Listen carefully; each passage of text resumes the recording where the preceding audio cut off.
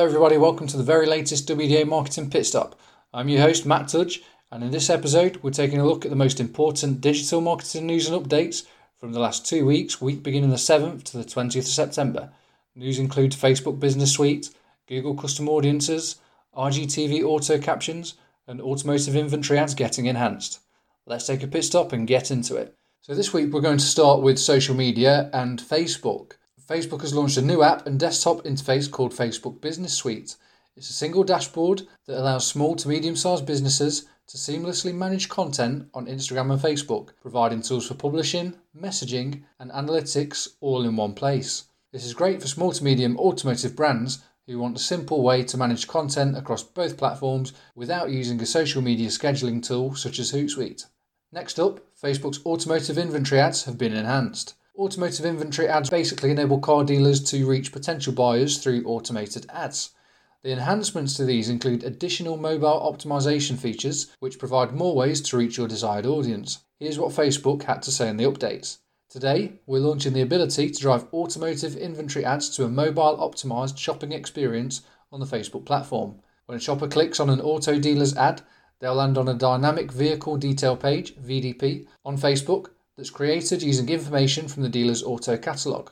From this VDP, shoppers can research vehicles, discover additional inventory, and connect directly with dealers via Facebook Messenger, lead form, phone call, or by visiting a dealership in person. So a fantastic update for car dealers there from Facebook. If you're a car dealer, definitely something you should be checking out and taking advantage of.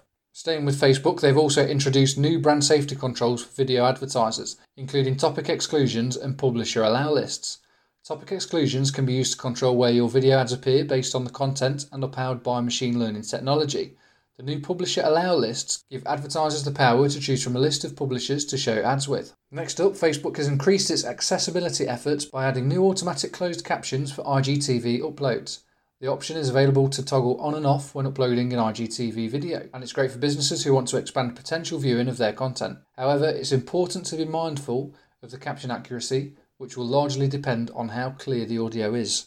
Next up, from the world of social, in the last couple of weeks, Twitter has announced that they're working on updating their trending section by starting to add headlines and descriptions to some of the trends, hopefully enabling users to get a better understanding of why something is showing up and trending. Despite the recent updates, however, there are still many trends that don't have an explanation, which is confusing to users. While this is progress, there's still a way to go.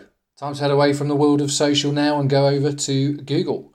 So firstly, Google has started to put more emphasis on nearby product inventory as a change in consumer behaviour sees buy online, pick up in store growing over 250% year on year. Google has introduced new and updated features to make nearby product inventory more visible, including a new local stores card, increased visibility for curbside and in-store pickup labels, and making the nearby filter under the shopping tab more prominent. Secondly, Google has now launched custom audiences. First announced last year at Google Marketing Live.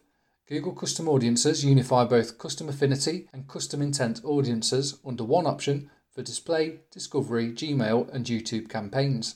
Existing custom intent and affinity audiences will be automatically migrated into a new custom audience. The new unified option gives automotive advertisers more options with targeting, allowing for a more focused campaign. Finally, and last but not least in this episode, with a significant rise in YouTube viewership since the start of the pandemic, and in particular YouTube videos watched on TV increasing 80% year on year, they've made some additions to help advertisers get more from their campaigns.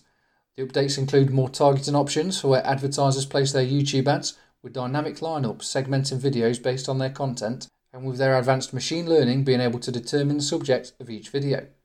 So, rather than targeting just automotive as a broad category, dynamic lineups means you can get far more granular. The video platform is also expanding on its partnership with data giant Nielsen to provide additional data insights and allow brands to maximise their campaigns. The new updates are designed to help advertisers reach more defined audiences at a lower cost. If your automotive brand is currently using YouTube advertising, then these are definitely updates to explore further.